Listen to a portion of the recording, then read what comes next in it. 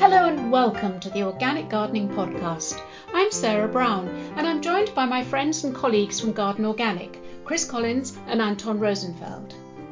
This month we've got a lot to discuss. Are you finding your soil is very dry?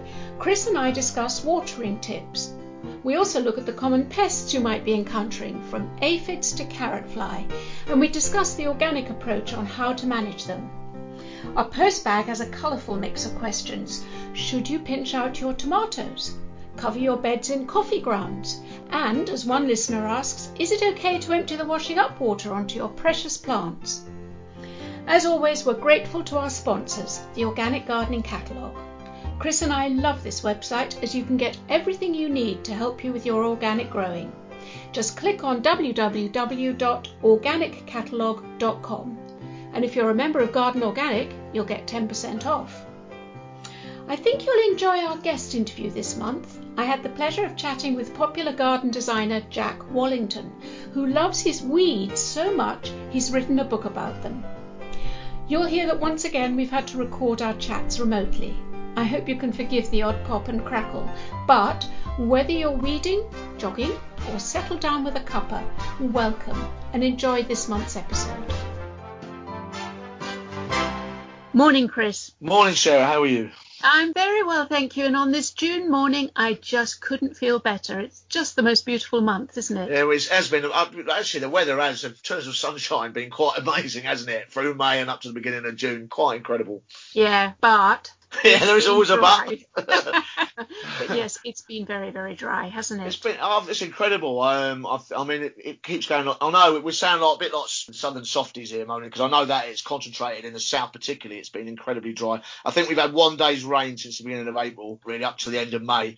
It still looks sunny now. I'm incredibly busy on watering duty. I don't know about you, Sarah. A huge amount of watering. I know you're a morning waterer. I'm an evening waterer because we both recognise there's no point in doing it in the middle of the day when it's just you're going to get transpiration. The water's just going to burn off in the sun or the wind or whatever. But yes, you need to do it either early morning or in the evening. And the other thing, Chris, is mulching. Now, I know this is a word that we use often, and it's basically saying putting down a layer of organic material. It can be compost, lawn cuttings, it can be straw, something that's going to cover the soil after you've watered, because what that's going to do is it's going to hold the water down, the moisture down into the soil. It says exactly what you just said. It will reduce transpiration. It will stop that sun sucking the moisture back out of the ground. And also, you've got to remember, a lot of the roots that absorb the water are near the surface. So you want to keep the moisture in around those roots and make sure they're drinking okay. And also, other things it does as well. You know, mulching is a multi-beneficial thing. Of pulling out the weeds. I am weeding still, like on my allotment, like you never knew. They don't mind if it's dry.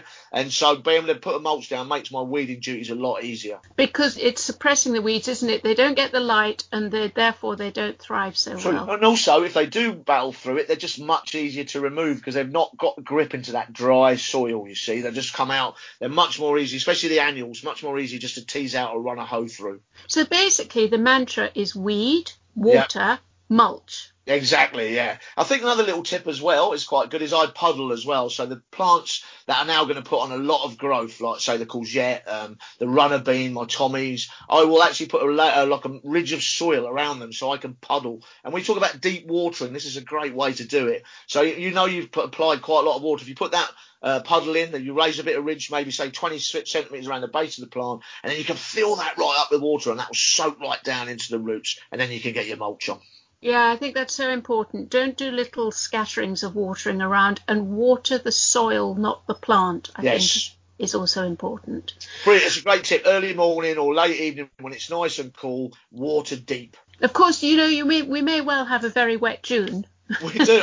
I would not complain because I'm spending like literally 2 hours a day watering at the moment. Everybody is. And it's funny, my allotment site, which is huge, all runs off one mains. So everybody's watering and the pressure's so low. So you kind of like, water is a big commodity at the moment. So I will be one. If it pours down for a week in June, I will not be complaining about it. Well, it'll fill all the rain butts, won't it? And your buckets and everything else that you're trying to capture it in. Watering is quite key when you're sowing. Now, I'm mentioning sowing because a lot of people think that you sow seeds in spring and they should be growing by now, which of course they are. But of course you can sow in the summer, and you should be sowing in the summer months. It's not too late for beans, courgettes and herbs. And it's also important to have what we call successional sowing. In other words, if you've sown your lettuces early on, you're going to get a glut of lettuces within a month or 6 weeks, and then you need to have more for later. So why not sow them in succession? So if you sow every 2 or 3 weeks, you'll get a nice sequence of lettuces to eat. Isn't that right, Chris? That's absolutely right. And what I tend to do is I intersow. So if I've got 2 lines of, say, spinach and some lettuce and some cut again salad, I will sow in between those rows as I start to crop, so it becomes perpetual. And you're right, it's no time to stop sowing. I have brassicas I've just put in, actually. I've put some brassicas in. I've just sowed. Do you want any basil? I've got about 5,000 basil plants because I always great, get thank you. That's no problem. I always get carrot. I always sow more than I need. It's a bad habit of mine, but we'll end up giving them away, so it won't be a bad thing. But yeah, herbs, basil, coriander, parsley I've sowed. Brilliant experiences in gardening, isn't it? It's to see new seedlings coming up. And if you can benefit from that on your allotment site or in your raised beds where you're growing food, even better. Yeah, and also, if you're like me, you were caught out by the late frost in May. Come on, hands up, listeners. Who else was caught out? A lot will. It's interesting. I've read a lot of stuff about hardening off. Get a lot of sort of dodgy information, I think. And I think like this the hokey cokey game of putting stuff in and putting it out, I'll give a simple solution to it, really, is just get some cold frames. That's how we used to use on the parks, the botanic gardens. Because what you do then is you're growing in your greenhouse, you get your plants up and running, you ventilate your greenhouse. Then when it comes to the end of May, early June, put them in a cold frame, and obviously you lift the lights for the day, all the panes of glass come up for the day, let the air in, and you think it's going to be a cold night, you shut the cold frame. So it just makes it a little bit simpler, less labour intensive, if you like. But I didn't do that, Chris, and I'm ashamed to admit it, which is why it's not too late, and I'm sowing beans. Even now in June, I'm putting in some beans, and I know I'll get beans by autumn easily. Of course you will. They'll soon get a wriggle on. They're fast-moving plants. And all gardeners, whether they've been doing it a year or 50 years, will get caught out by a late frost now and again. Thank you. I feel a little better now. There's plenty of information on what to sow and what to plant out on the Garden Organic website. If you just click on the Gardening Advice tab and go into the month-by-month section, you'll see what you can sow and plant out in June this month. And while we're in the veg patch, Chris, let's have a look at some of the most active pests and diseases this month. I mean, there's so much young green growth and the air is warm, and with your watering you're providing moisture. It's no wonder that the bugs are thriving. So first off, let's look at aphids. I'm guessing you've got a few on your balcony and on your allotment. Oh, you wouldn't believe the black aphid infestation I've just literally the last couple of weeks on my broad beans, which are all beautiful. I ate some last night. They're wonderful, but it's just absolutely covered in them suddenly. They obviously the time's right and they're all out there asexually reproducing, which means one aphid can just pump out babies so they're content, it's really quite, they are en masse. But I went down there yesterday and the whole of the crop is now covered in ladybirds. So I am thinking, I'm really, really looking forward to seeing how much devastation they can reap on those aphids in the next couple of weeks. Well, what you've actually illustrated is a very good organic principle, which is if you have a pest, there is almost bound to be some sort of predator that will come along and help you. And by predator, I don't mean a wild animal like a lion or a tiger. Something as simple as a ladybird or a hoverfly or even a little sparrow or a great tit will eat those aphids for you. So don't panic if your plants are covered in aphids. Wait for the predator to come along. Sorry, I interrupted you there, Sarah. Yeah, I think that also maybe plant to encourage those things as well. So like fennel, put fennel in, I let it flower. Hoverflies everywhere. I did that on the balcony too. So you can think about the plants that are going to encourage those predators in. And also you get a more balanced site because obviously you've not got too much of the same plant growing. You've got a right mix and that will help organically too. Yeah, that's a very good principle, Chris. If your plants are heavily infested and the aphids, they're sap-sucking insects, they'll be taking the goodness from the young growth. Pick off the heavily infested shoots, and I suspect you might have done that on your broad beans, and drop them into a bucket of soapy water. That will drown the aphids. Alternatively, a strong jet of water can also dislodge the aphids. Just water, you don't need anything more noxious than that, and just squirt at them and the aphids will come flying off. I think all talking about making a little errors, I suppose, is I think I pinched my tips out on the broad beans a bit late, and that's why I've got such a heavy infestation. It's quite important maybe to get those tips pinched out earlier on in the game, just to reduce the amount of aphids you're getting. And the ladybirds will sort it out, but those two combinations, pinching and get the ladybirds in, should control the pest. And I'll tell you something, the tips of those broad bean plants are Oh, delicious in a stir fry. Yeah, they are. They taste like almost pea-like, don't they? They're quite incredible. It's quite a good secret, that, I think, because I was telling them, even a few of the old boys on my site didn't know that, so I was feeling quite proud of myself. Okay, so the next thing that's going to blitz you in your veg patch, I'm guessing, is the lovely little cabbage white butterfly. Looks so adorable as it's fluttering around, but actually it's lethal because it's going to lay its eggs on the underside of your brassica leaves, and soon you're going to have a lot of very hungry caterpillars which are going to strip your cabbage and broccoli leaves. So if you haven't already, keep that butterfly out by netting your brassicas. I use a fine mesh, not a fleece, which can trap the warm air around the plant, and that's a recipe for diseases, but a fine mesh or a very fine net. Pin it firmly all around the plants and particularly down at soil level. Yeah, I've just done that literally a couple of days ago, and it's very, very effective. Like you say, you've got to. I mean, I remember doing it a few years ago, and you leave any sort of gaps or little 2-inch gaps, they'll be in there, won't they, straight away? So making sure the net is contacted with the soil is very essential. But I just think, for a few bob, a good brassica net is well worth the investment. Yeah. And that means, obviously, you're not using any chemicals, anything artificial. It's just a net, so all your produce underneath that net is going to be lovely and organic. So true. And Chris, do you grow carrots? Are you troubled by carrot fly at all? I do grow carrots. I grow a lot of carrots, and I don't. It's interesting you mention it because on my last allotment site, when I lived over in Finchley, you couldn't grow them unless they were in a container. It was so riddled with carrot fly. I don't seem to have the same problem on this allotment site, but I am very meticulous. If I thin them out, I'm very careful about not leaving any foliage lying by the side or any kind of smell coming off them, because obviously they release a pheromone that attracts the carrot fly in. But if you are having masses of problems, do what I did on the last places.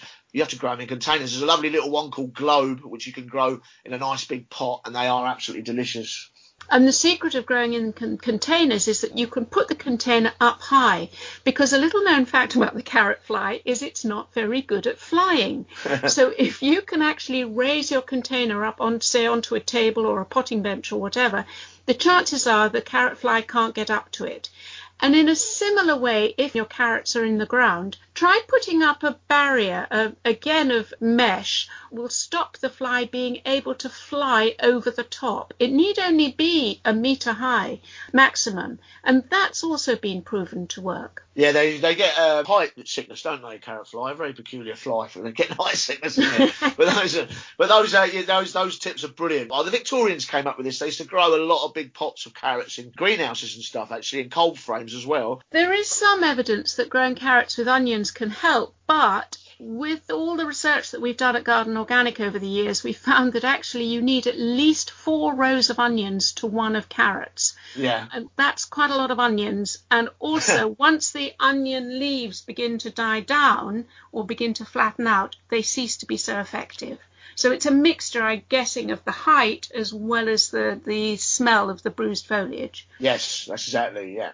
Now, something I'm going to be looking out for, Chris, because I grow a lot of chard and spinach, is powdery mildew. Powdery mildew is a very common disease, especially in dry weather. It can be specific to certain sorts of plants, and the one for chard and spinach is a grey powdery coating on the leaves, and it almost always appears in hot, dry weather.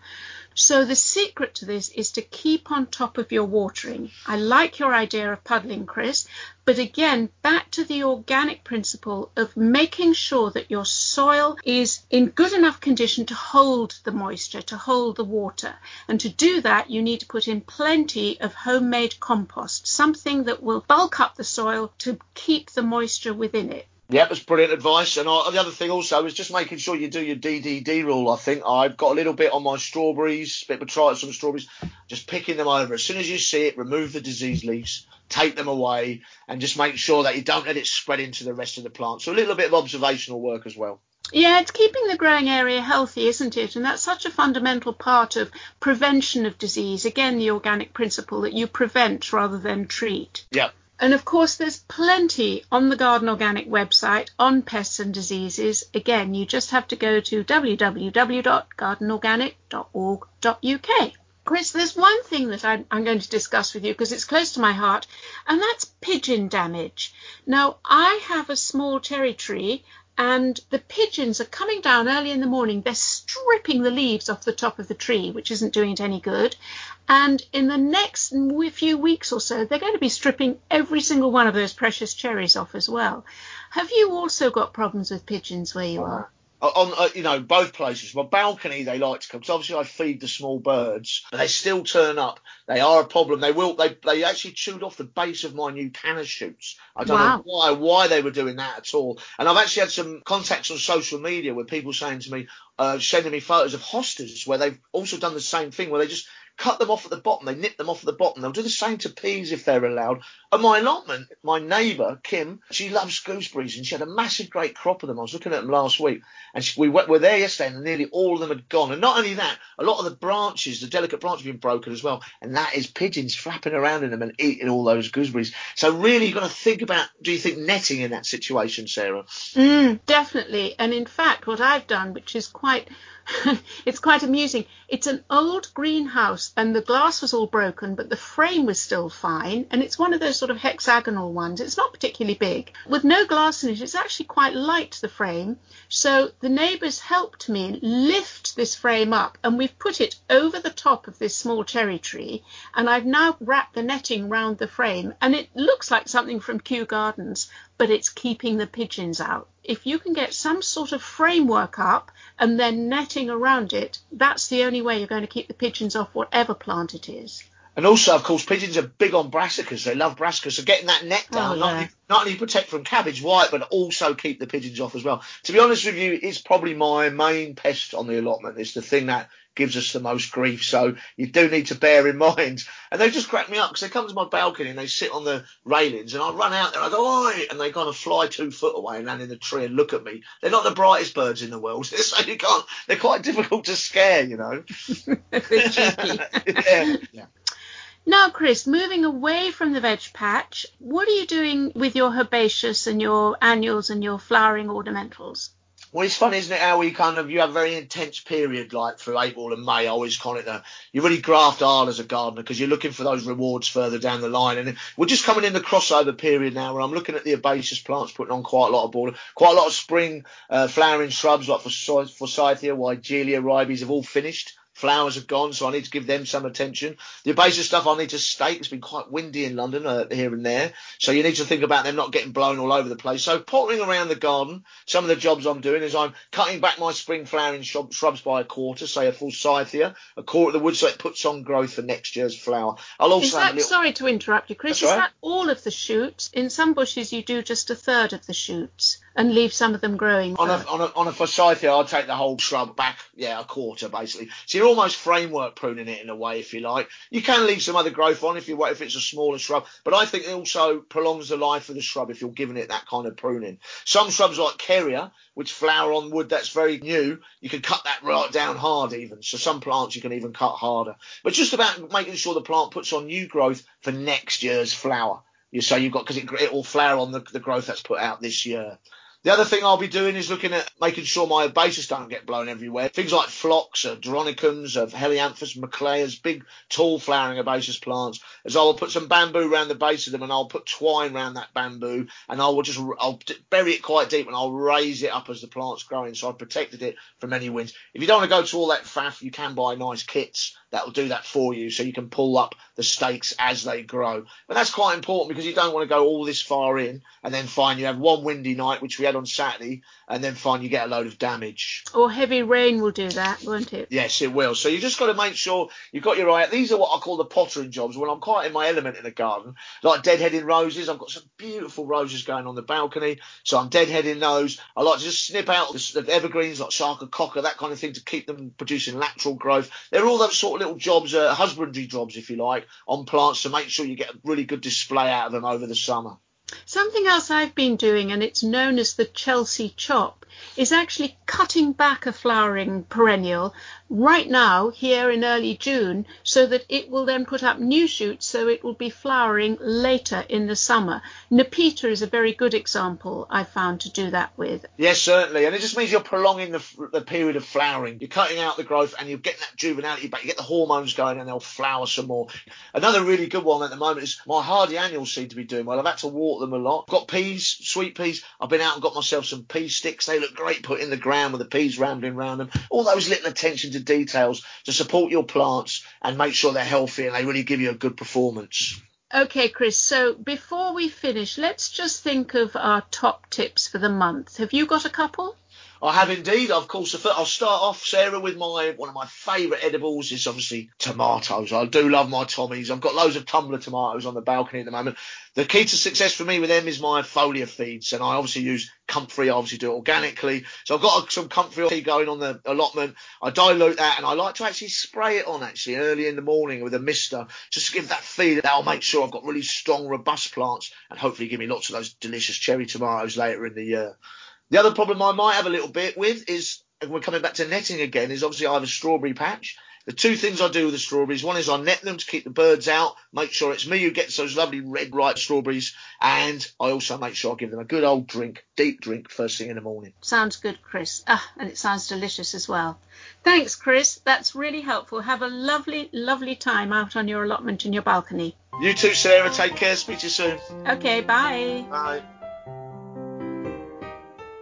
Our interview this month is with a garden designer who loves weeds.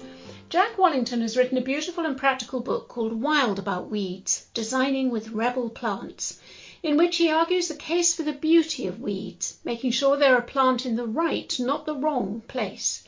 But first I wanted to know how Jack started as a garden designer and what led him to love his rebel plants. Jack, how nice to talk to you, albeit in this rather bizarre situation that I'm at home and you're down on your allotment, I gather. Hi, Sarah. Thank you for having me on. Inside my shed at the moment, trying to hide from the wind. But it's sunny and it's warm and I'm looking out on my allotment, so I'm very happy. Oh, how nice. And how is the allotment looking? It's looking good, actually. I'm really happy with it this year. It's all coming together, actually. I've got a set layout with most of it's vegetables, but some of it's got flowers and ornamentals on, and they're looking really good this year already. It's very dry. It's been a very dry spring, but otherwise I'm really happy with it all. So it's been particularly in this time, it's been a real escape for me. I think that's true for a lot of us, that we're finding solace in this difficult time through gardening and growing and being in touch with nature. Absolutely. Exactly that reason. And coming down, everything changes whenever I come down, so it really takes my mind off of the worst side of things happening. Okay, and just tell me, Jack, what started you in your growing and your gardening? You are a garden designer now, but let's go right back to the beginning. How and why did you start as a gardener? Yeah, if we go right back, I suppose I've always been interested in plants. And so when I was a young boy, I did grow lots of things, a plant here and there, lots of cacti and carnivorous plants and the odd vegetable. But then from university onwards, I had a different career and completely forgot about it. But I always had this nagging feeling that something was missing. And it wasn't until my early 30s that I started. We bought our flat, which had a small garden. And I started doing little bits and bobs there. And from there, everything snowballed extremely quickly. And I started planting things, became more interested, read more, started doing a course for fun, the RHS course. And that taught me so much. So I wanted to do more and more. And eventually, I actually took part in a TV show, one of Monty Don's TV shows, where we did up our garden, essentially, our new garden. And I enjoyed that process, combined with all of the learning that I was doing. I was like, oh, there's a career that I could have in designing other people's gardens and helping them have what I've been able to do. And so I did one for free for a friend, and that went well, and it just took off very quickly from there until I had to how fantastic. make a choice. So it's almost like a complete life change for you, a change in career and direction. Yeah, for me it was a real epiphany, suddenly realising that the one thing that I really loved was the one thing that had been there all through my life, even on. So I feel very lucky to have made that switch. Yes, that's brilliant. And tell me, what do you think makes a good garden designer? Somebody who has that visual sense of how a garden looks, or works even, how a garden functions. Yeah, I think that's a really good question. It's a tough one to answer, but I think for me it's about understanding, having really good spatial awareness, and understanding how people would want to use or could use a space. One key thing is you have to be a really good listener, because it's not like designing your own garden, you're designing it for other people. who could have very different lives to you. So I don't have children, but quite a lot of people I design gardens for have families, and they've got young kids who want to play around, and it's understanding how that space should and could be used, and how it might evolve. But for me, I think one thing that's absolutely key is that a garden designer has to really understand plants. And I think in the past that wasn't always emphasised as much. It was more about the layout and the materials, and plants were still obviously really important. But I think these days there's a greater understanding that you really do have to understand plants, because they're almost like, in a way, they're almost like a construction material, but they change over time. And so you really have to know what you're planting and what impact that will have on the space over many, many years, and how they'll interact with one another. So it's not just a visual thing of having a dark green leaf against a pale grey one, or a big plant against a small one. It's more, you think there's a kind of symbiosis between the plants that you're putting in? I think so. I think the visual side is so important too. Of course, you have to know how to pair plants and make that look good. But for me, I think you've hit a nail there. It's more about it being an experience for people, and people being a part of that ecosystem, or at least being able to start and experience it and seeing how wildlife interact.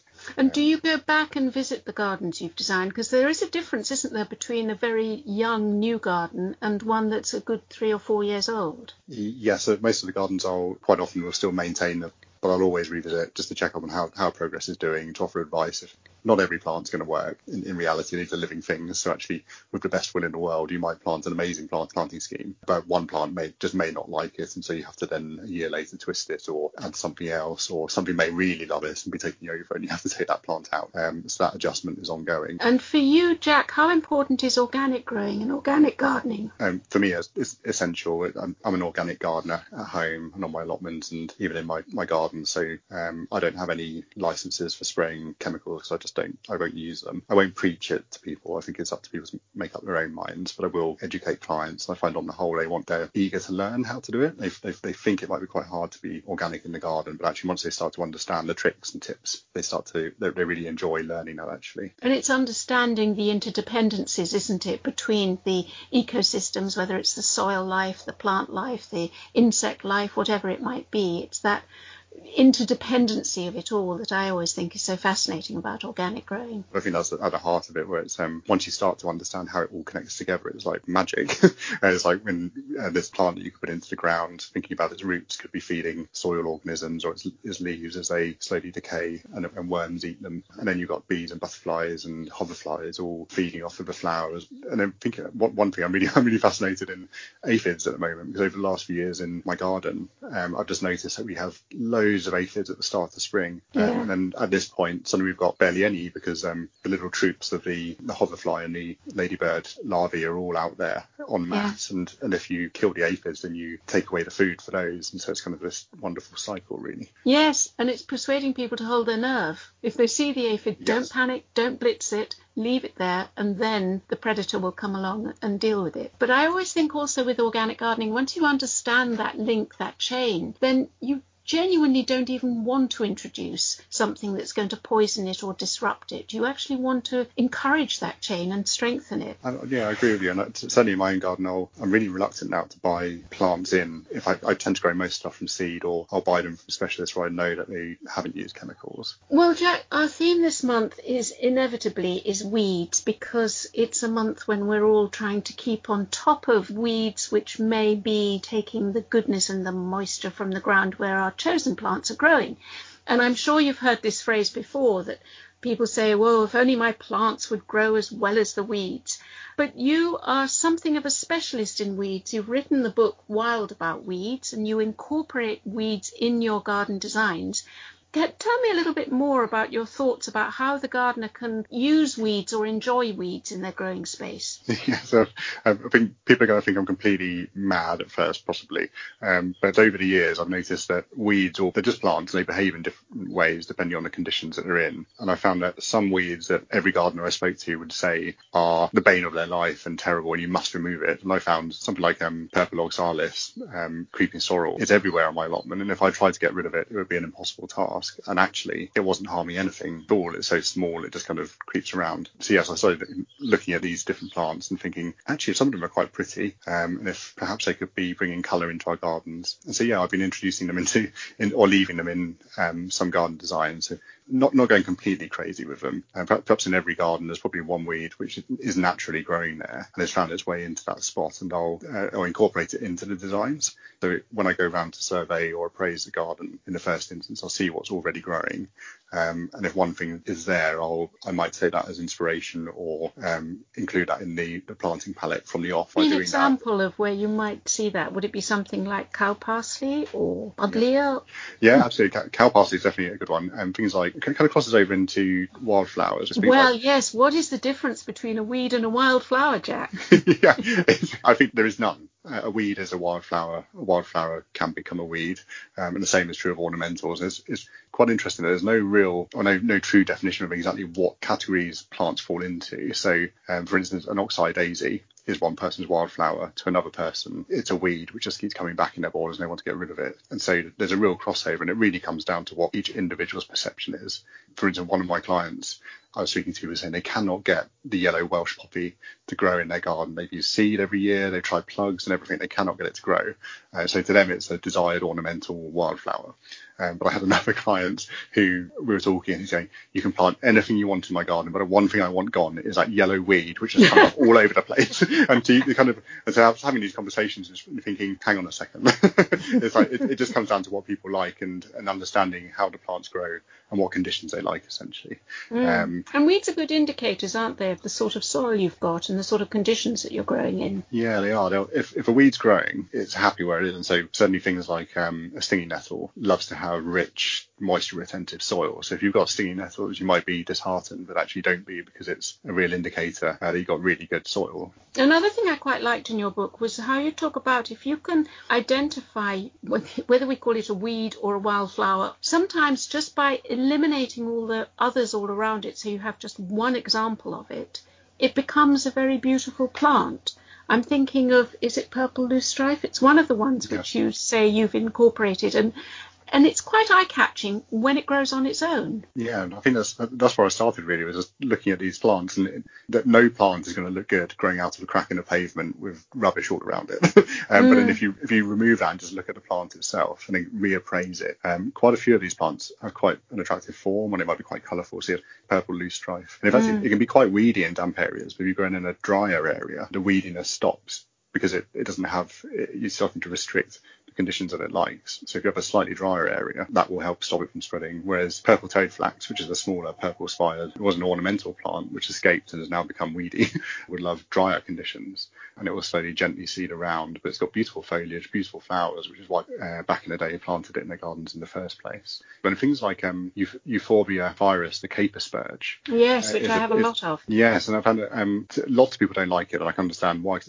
it's quite an architectural plant with these, in the first year, as biennial, it has this crisscross leafing structure, which actually I stopped to look at it and thought that is quite jarring in certain situations, but in a tropical garden or an urban garden, that architectural shape is quite appealing. And then in the second year, it has this tremendous explosion of the Euphorbia acid yellow flowers, which goes really well with bold pinks and other colours, and cooler greens and whites as well. So in a tropical foliage garden, it looks perfect, actually, I think. I think your garden designer skills came out in the sentence you used where you're saying a border is like a tasty salad bowl. It's a mixture of different textures and colours. Yeah, I think that's this is, to me, a key going forward. So we're talking about what makes a garden designer. I think going forward, there's more desire for people to have more dynamic wildlife type style plantings, and what that means is relaxing the reins a little bit, so that tasty salad element was more, don't worry so much about the exact positioning of a plant and want it to stay exactly where it is. Some of them will self-seed, some will spread, and that's okay, because you've selected the colours and forms that you want. And if they move around, it doesn't matter. So it's like a salad, really. You choose the ingredients, you put them in a bowl, and you mix it around, but you don't choose exactly where the leaves go, but somehow it still looks quite nice because you've chosen the components to go into it. That's a really nice analogy. Let's get practical, Jack, because I can imagine anyone listening to this thinking, well, I don't want a whole load of weeds in my bed. I get the point that you're separating them out and you're treating them as individual plants, just like any other plant in the bed. But what I loved about your book was that you then got into the practical advice of weeds for every situation, every growing situation. situation. So you were recommending weeds for a moist garden or for dry soil or even weeds for hard surfaces. That, I have to say, actually made me laugh, because we get more inquiries than anything else on people saying, how do I deal with weeds on my patios if I can't spray them? Beautiful, let them grow. Yeah, well, yes, it is very tempting to say that, and the birds and the bees and the butterflies will love you for it.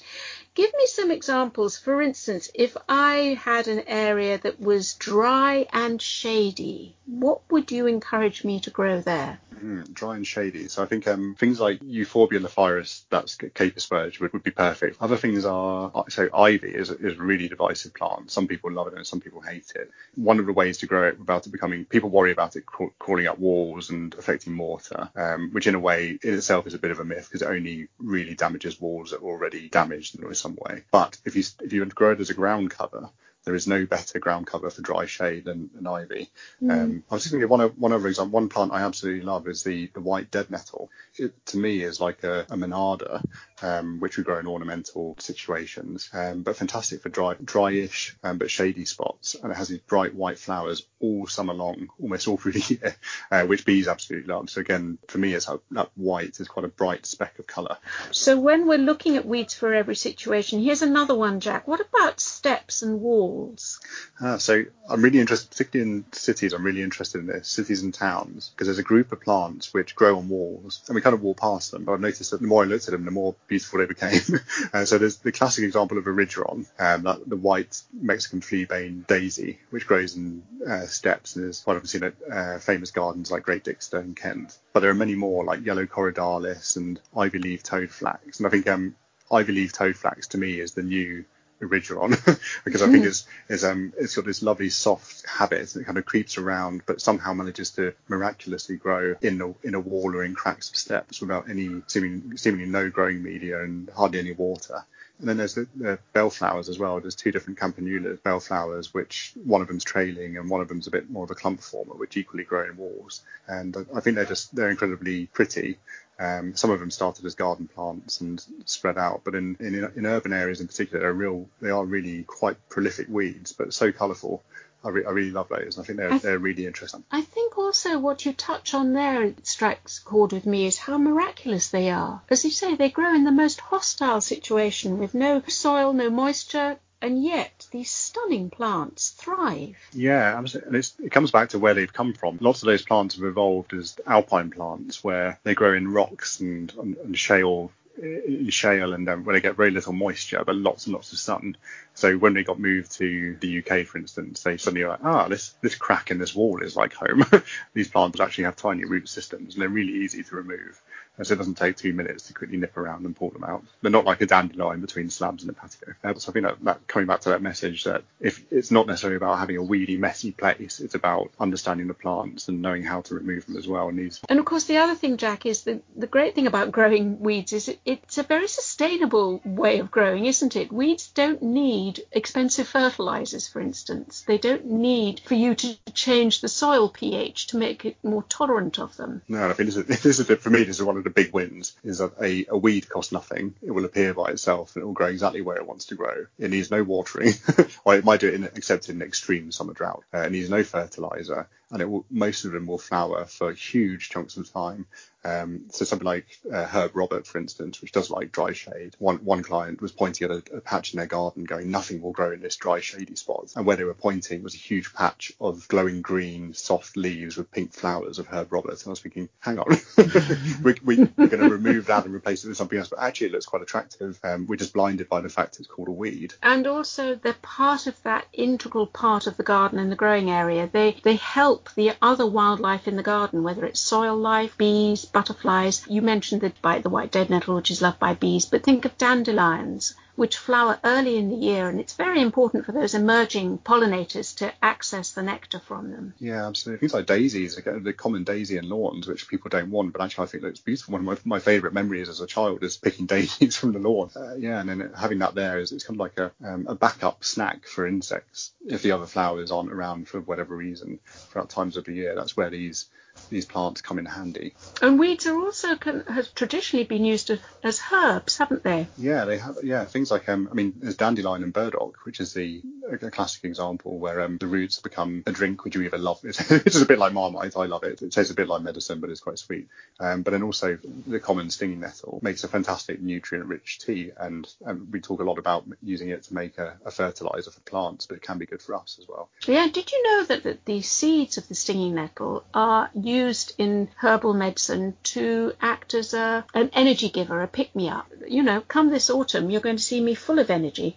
Yeah, yeah, you'll be eating the stinging nettle seeds. I'll be down in the stinging nettle patch. If you have too much energy, then I have been told that the common mallow, if you use the petals as a tea infusion, it can calm you down. So if you've had too many stinging nettle seeds, you can balance that out with petals. Oh, we have fun down here in the country, I tell you, up and down like yo-yos. Another thing that I did like in your book, Jack, was your classification of weeds. And this made me laugh. You call them the good, the bad, and the indifferent. Tell me a little bit more about that. What are the good weeds, for starters? This all comes back to this scale that's going on in my head, and I think other people have it as well, between what's a wildflower and an ornamental, and then at the other end, what's a really annoying, awful weed that you want to get rid of. So at one end, the bad is things like Japanese knotweed is the worst offender, but also things like green alkanet, bindweed, the things that are too hard to control to make it worthwhile growing. And to me, you may think, other people may think differently, but I don't think they bring enough ornamental value to warrant the amount of maintenance they would require to grow them. And then the indifferent, which is the heart of wild about weeds really, are the plants that have been categorized or lumped in the weed category, but I think should probably be edging a bit more towards the wildflower and ornamental end of the spectrum. Give me an example. I think a good example is, it talks about herb robert and purple oxalis are lumped in the weedy category, and I can understand why, because they do spread around quite rapidly. But if you stop to look at them individually as a plant and forget about all of that stuff that we're told about them, they're actually quite beautiful, with nice foliage and nice flowers.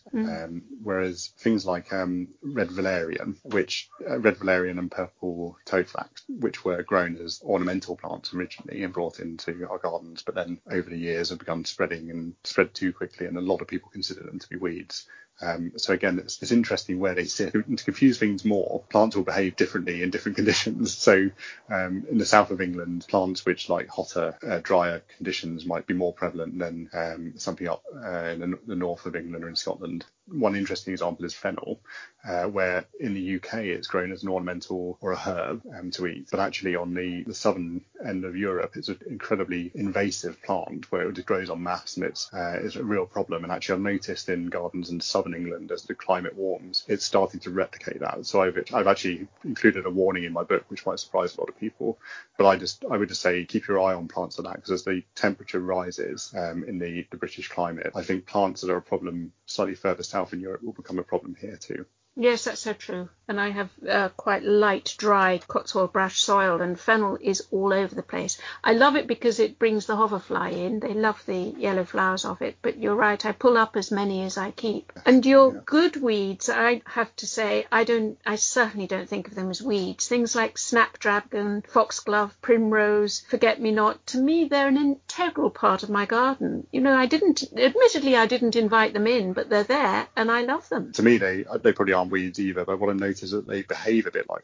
so actually I guess I just felt like it was unfair that these plants like snapdragon and even cow parsley perhaps are considered wildflowers and acceptable. It's just being selective, isn't it? Yes, yeah, to me that's fun. It's going out there and rather than putting out a little seedlings, it's like, oh, that shouldn't be there. It's just letting it grow and seeing what it becomes. And you might like it and you might not if you don't put it out later. But rather than putting it out earlier, because you might have missed something. You could have missed the best flower that was about to appear in your garden. Jack, it's been such a delight talking to you. Thank you. Thank you for spending time with us on your busy allotment afternoon. Oh, no, thank you for having me. It's been great. Bye. It's now time to open the podcast post bag. Hannah can't be with us this morning, so it's my turn to read out the emails. Chris and I are joined by our colleague, Dr. Anton Rosenfeld. Hello, both of you. Hello. Hi, Anton. Hi, Sarah. Okay, let's dive into the very first question. I've recently planted out my tomato plants, but I'm not sure which is the best way to train them. Should I be pinching out the side shoots or just letting them get on with it naturally? Anton, what are your thoughts on this? Well, it does depend a little bit on the variety, and it also depends on your situation as well. Some varieties are much better grown as what are called cordon varieties. They are ones which you train up a large pole or some strings, and they're perhaps more commonly grown in glass houses. And there are a lot of other varieties which are known as bush varieties, and they are perhaps more suitable for a container or a patio or a hanging basket. The cordon varieties are the ones which you need to pinch out the side shoots. You tend to get a smaller number but larger fruits from those ones. You need to pinch out side shoots which are growing in the armpits of the leaves. And then once you get to about 7 or 8 tiers of fruit, you need to pinch out the top as well. Otherwise, you'll just end up with sort of endless fruit production, and the ones lower down won't ripen. Chris, are you a cordon or a bush variety? Well, I grow all my tomatoes, I must admit, in hanging baskets, and I usually grow tumbler. I will grow some Gardener's Delight maybe in a tub as well. I get a tremendous amount from them, usually, especially on the balcony, because I'm south facing. It's very warm, and I don't really have to play with them much. I'll grow them from seed, and once they're in the baskets, I'll pretty much leave them to it. I might pinch or thin them out a little bit to stop the botrytis, to get the air around them. But pretty much from July on, I've got a constant supply of tomatoes, and I quite like them too, because if you grow the bigger tomatoes, if you haven't got a greenhouse like me, or what tends to happen is if the weather's cool, they just sit green. They don't ever seem to ripen up, especially the big beef varieties. So really, with the small sort of cherry tomatoes in a basket, I'm guaranteed loads of beautiful tomatoes from July till the autumn. And I kind of think it's important to say that when it does come to tomatoes, a lot of the ones we buy from the supermarket are coming from abroad and produced hydroponically, and the difference in taste between one off your own plant and one off from a supermarket is quite palpable. So I think whether you're a bit more expert and you want to grow them in cordon or just have a hanging basket full of them, it's really worth the effort. Is it right, Anton, that you can almost make a choice on this matter? I grow Gardener's Delight, for instance. It's a very popular variety of tomato, and I know that I could pinch out the side shoots and it would grow as a cordon, or I could just leave them and I will get more but smaller fruits. It is true to some extent, although some varieties do seem to lend themselves better to being cordons and others better to being as bushes. But there are some like Roma or Coralic or Gardener's Delight you can do either with as well. So there are some which sort of swing both ways. That's great. Thank you. All right, we have another email here, and I think this is very pertinent because Chris and I have been talking a lot about watering. The listener asks, is it okay to use my washing up water for watering? Chris, what are your thoughts? So I've not been big on using washing up water, to be honest with you, but I did have a bath on Monday, and there was literally, you could have grown tatties in it because I'd been on the allotment all day and a lot of stuff came off me, but obviously I used a lot of soap. Originally, I might have taken that a few years ago and put that on a shrub or a tree or used it like that, but it'd be interesting to see whether I was doing the right thing, to be honest with you. Yeah, it's one of those things. It's like the water. It's a slightly grey area. We don't really want to be putting lots of soap or detergents into the soil. What a soap or a detergent does is it removes oils from things. That's what it's doing. It's removing the grease from your body or from your dinner plates. And it does the same when it gets into the soil. It removes the sort of fatty coating around any of the sort of biological life in there. So it's not doing your biological life that much good. Perhaps the occasional use might be okay, but you certainly wouldn't want to be doing it on a regular basis. So basically then it interferes with the soil. It interferes with the life of the soil. And so that's probably a way to be cautious with it. It certainly does. The other thing that people might get worried about is the danger of Legionnaire's disease as well, especially if water is going to be stored for any time. You don't want to be storing it for more than 24 hours. And is it all right to use on the veg patch, on salad plants and things, Anton? I certainly would avoid anything edible. I'd be using it just on non-edible sort of ornamentals or sort of shrubs and things. Given that water will become and is an issue in the south and southeast of the country, I think we should all be mindful about how much water we use and how much mains water we use, and therefore using grey water, recycled water, can be a good thing. I, for one, if I'm washing up by hand, I always have a second bucket in which I rinse the soapy water off This second bucket has much clearer water in it, and that's what I tend to use out on the garden. I think being frugal with water is a must, really. I think, you don't know. We live in quite unpredictable times when it comes to the weather, and we need to be much more treating our water supply as an asset and not just something we take for granted, for sure. Certainly. And we can think about our sort of other watering measures as well to try and conserve water. My water butt's certainly empty now, so it is a concern. Yes, thank you, Anton. Chris and I had quite a long conversation about that earlier, about watering deep and long and watering the soil and not the plant. Of course, with all this, we now hope that we're going to get a really wet June. Okay, now we're going to move on to a listener who says that her apple leaves are curled and distorted as they first came out, and they're now covered in little pink aphids. She asks, what should I do about this? Anton, do you have thoughts? Well, this almost certainly sounds like a rosy apple aphid. It can be quite a problem if it's around in large numbers, not so much a problem if it's just localized on the plant. But it causes the leaves to be distorted. But the other main thing it does is it attacks the fruits just as they're forming, and you end up with very small, distorted fruits. But by the time you get to that stage, it's a bit late to do much about it. The damage is already done, really. If it's early on, just as the leaves are forming, you can pick off the aphids or use a soft soap spray. Longer term, you might want to be looking at using a winter wash on the trees because they overwinter in the bark of the trees. This is something really you'd only do in extreme measures if you're really regularly getting a problem and it's causing big losses.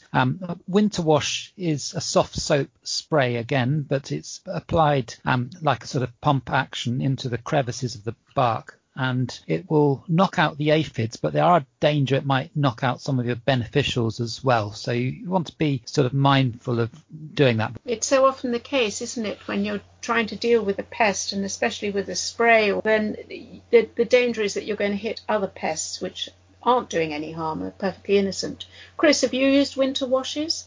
It's interesting to hear Anton say about there being an organic, like a soapy deterrent to do it, because I was associated them with, there used to be quite a lot of heavy pesticide uses on winter washes I see it quite a lot in my early part of my career, but it's good to know that there is a deterrent that is organic.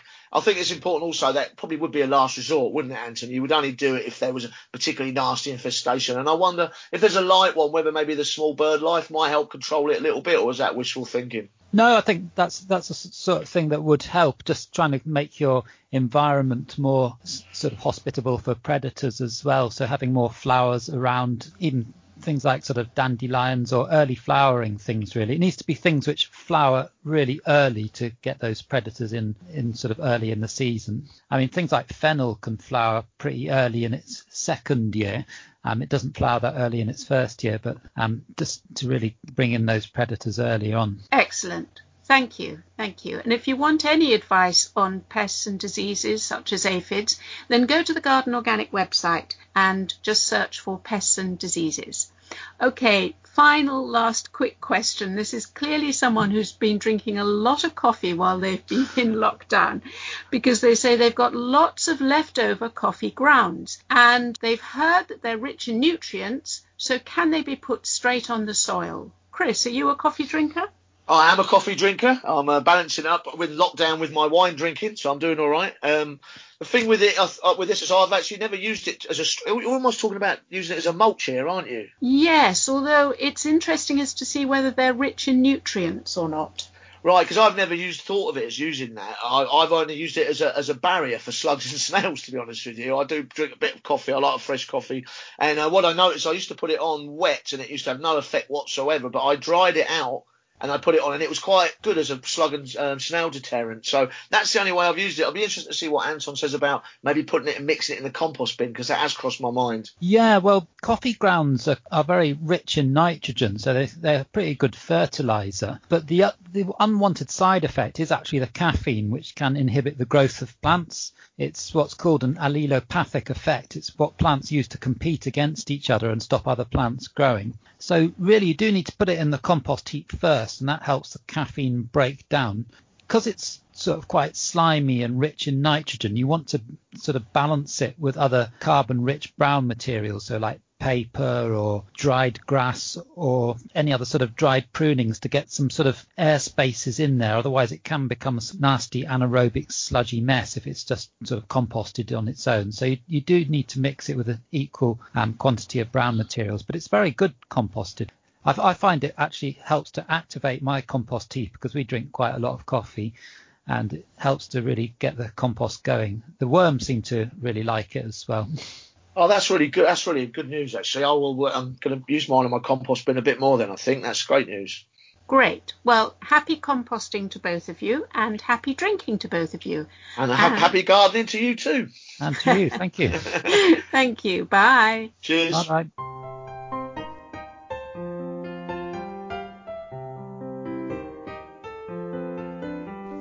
I do hope you enjoyed this month's episode.